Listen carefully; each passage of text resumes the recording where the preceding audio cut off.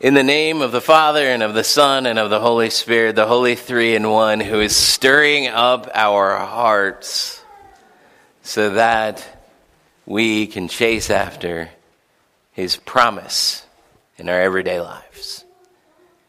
Dear brothers and sisters in Christ, you may or may not know this, but I have kind of an interesting Venn diagram for my vocational life, especially in terms of the IRS. So the IRS sees me as a self-employed individual. And that's good for University Lutheran because that means that you don't have to pay some of my self-employment tax. I pay all of my self-employment tax out of the check that I get from University Lutheran. And so you do still kind of pay for my self-employment tax. But you don't outrightly. And that's kind of this weird bivocational thing that I'm in, is that the reason for that goes back to a deeper issue of just how I get taxed. And that deeper issue is that because I am self-employed in the eyes of the IRS, it just reinforces that in the eyes of the church, that you are not really my boss. I know, frightening for some of you people. You're like, wow, I really wanted to tell him what to do, and I'm not sure I can do that now. And it also, by the way, doesn't mean that I'm your boss. It doesn't turn around like that. It just means that I'm here sort of on my own volition. That I'm here because I'm self-employed, because we have this sort of contract thing going on, and I've decided that, hey, I would like to be here. That's why you actually can't fire me. I know, also a little shocking and like, oh, well, I kind of wanted to. But in the eyes of the church, you can't fire me because I am called to this church. And that calling comes from the congregation, but that calling is not a hire and fire kind of situation. Instead, it is a thing where automatically when I get here, and this is great to tell people at FSU, automatically when I got here way back, in 2007, I received automatic tenure. It is great. And the reason for that is so that I can speak prophetically. So that I can say, hey, this is what God wants to tell you. And I don't have to worry about that being unpopular. And if that's unpopular, then you'll fire me and you'll just get somebody who tells you stuff that you want to hear. And so it gives me a level of freedom, kind of to know who my boss is, kind of to know who I work for. And I work for myself, but I basically work for God. And it's hard to put work for God on your IRS form, so self-employed is about the closest as you get, which actually probably isn't that far off. Because for a lot of us, we're self-employed. No matter who it is that sends you your paycheck, you're self-employed, and sometimes you may be employed by your God. The only big difference is that maybe that's not your God. Maybe this is your God. Maybe your God is you. And I think one of the ways that we find that out is we find that out when we start to ask ourselves why we're working and what the purpose is for our work and what it is that we really want out of our work. And if that question comes back to you too many of the times, you might be in some dangerous territory of breaking the first commandment, of having a God who is before God. Because our work is important to us, no matter who we are.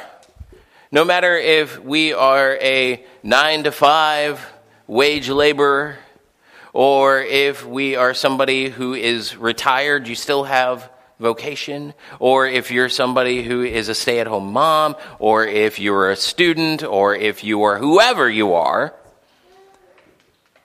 You have work.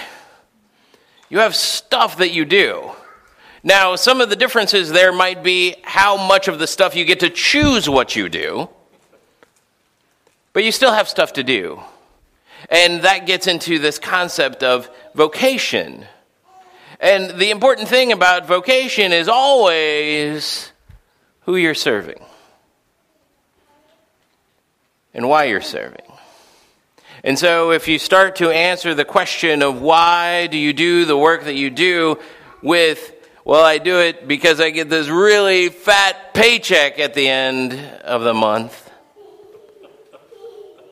then maybe you have to question why that is. And some of you are like, well, I don't have to worry about that one because fat paychecks, I don't know what those are.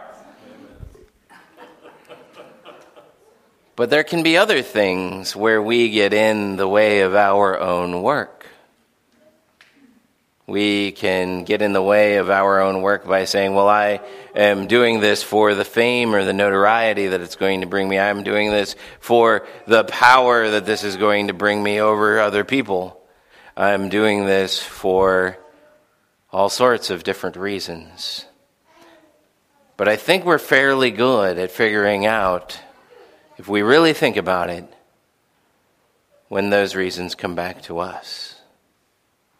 Because I think there's something inherent about us that we go, that shouldn't come back to me. Sure, when it does, it feels good, and I can kind of go down that road, but there's something that feels off about it. And that's what's going on in this Jeremiah reading. There's a really kind of short line at the end of the Jeremiah reading. It just ends with this line, but it's this line that is so interesting. It's this line that God says, your name will be. And he says, your name will be, the Lord is our righteousness. And we go, that's a pretty name, I love it. Yeah, we're going to have a baby pretty soon here. Maybe we'll name our baby, the Lord is our righteousness. We do tend to have some off-the-wall names, after all. This is kind of playing with a historical reality, by the way. There's a king who is named Zedekiah, and Zedekiah, the translation of that means the Lord is our righteousness. But he's a bad king. He's a terrible king. And the reason that he's a terrible king is that the Lord is not his righteousness. It's ironic. Because this guy, he's a traitor, he's a puppet for another government, he is all sorts of nasty stuff. And the reason that he is that way is because he is trying to serve himself. He is trying to be righteous himself. And that is exactly the opposite of what his name means.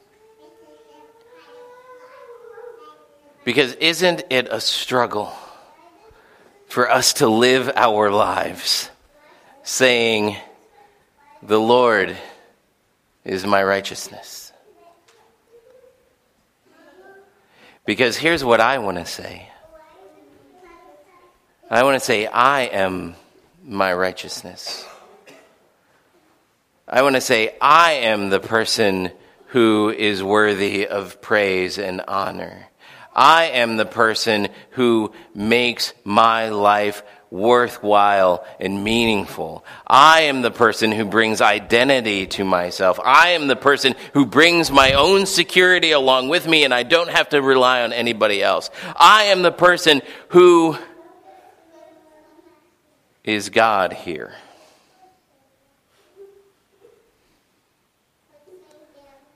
And Advent is a season of cutting through that.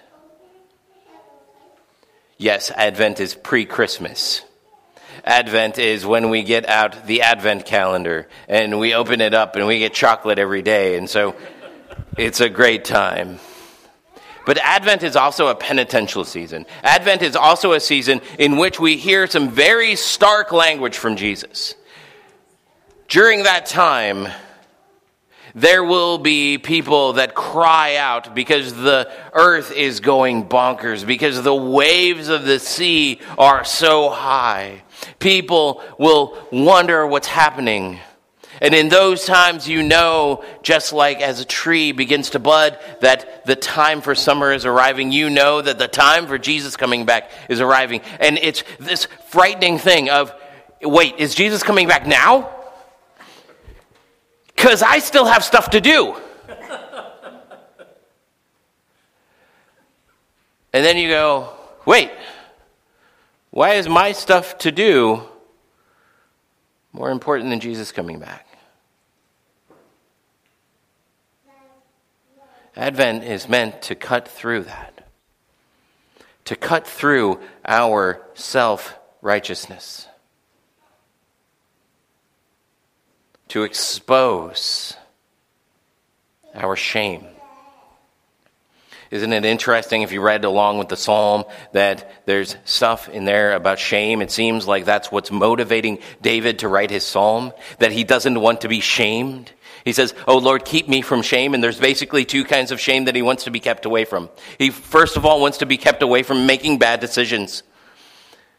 He's like, "Lord, I don't want the shame of making a bad decision. I don't want the shame of planning this wrong. I don't want the shame of this being the wrong thing. I don't want the shame of choosing the wrong major. I don't want to make the shame of choosing the wrong spouse. I don't want to have the shame of choosing the wrong anything. Keep me from that shame, oh Lord." And then on the other side, he says, "By the way, I've already done all of that. So keep me away from the shame of my past." And all of those things deal with this sense of righteousness that we want for ourselves. In fact, in terms of Lutheran theology, in terms of Reformation theology, all of that stuff is called justification. Because that's what we try to do. Because we try to justify ourselves by our work. We try to justify ourselves by our vocations. We try to justify ourselves and say, "I will not have any shame because I will make the right decisions. And I will erase my past somehow with all of these good things that I do." And God goes, "Not so fast." It's Advent. And he exposes that. And he exposes it for a good reason.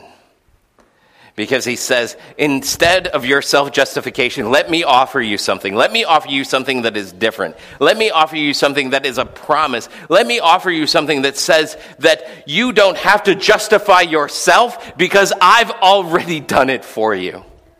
That no matter who you are, if you're a student or if you're an employee or an employer or you're self-employed or whatever it is, that God has already taken that stuff that you try to justify yourself with, whether that be grades or money or the stuff that you can get or the people that you can influence. God has already said, none of that stuff justifies you. This is what justifies you. My son's blood justifies you. My son's body justifies you.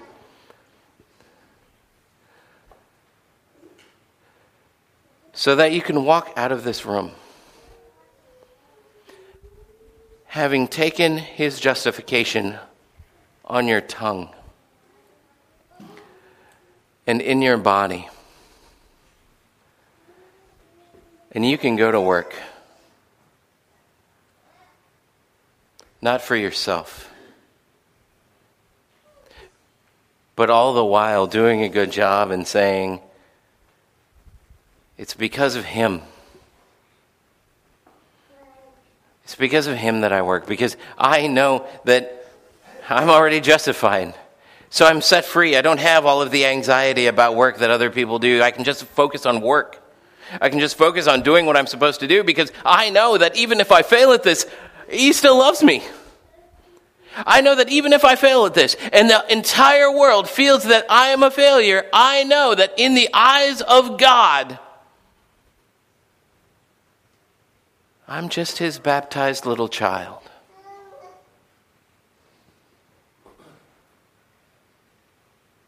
That is Advent, folks.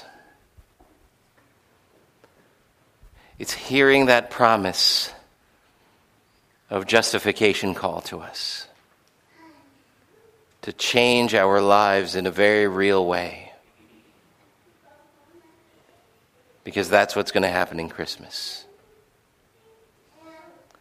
That we're celebrating in Christmas what he's done for us. We're celebrating his vocation. We're celebrating him being righteous for us. We're celebrating that he is our righteousness. We don't have to be. Amen.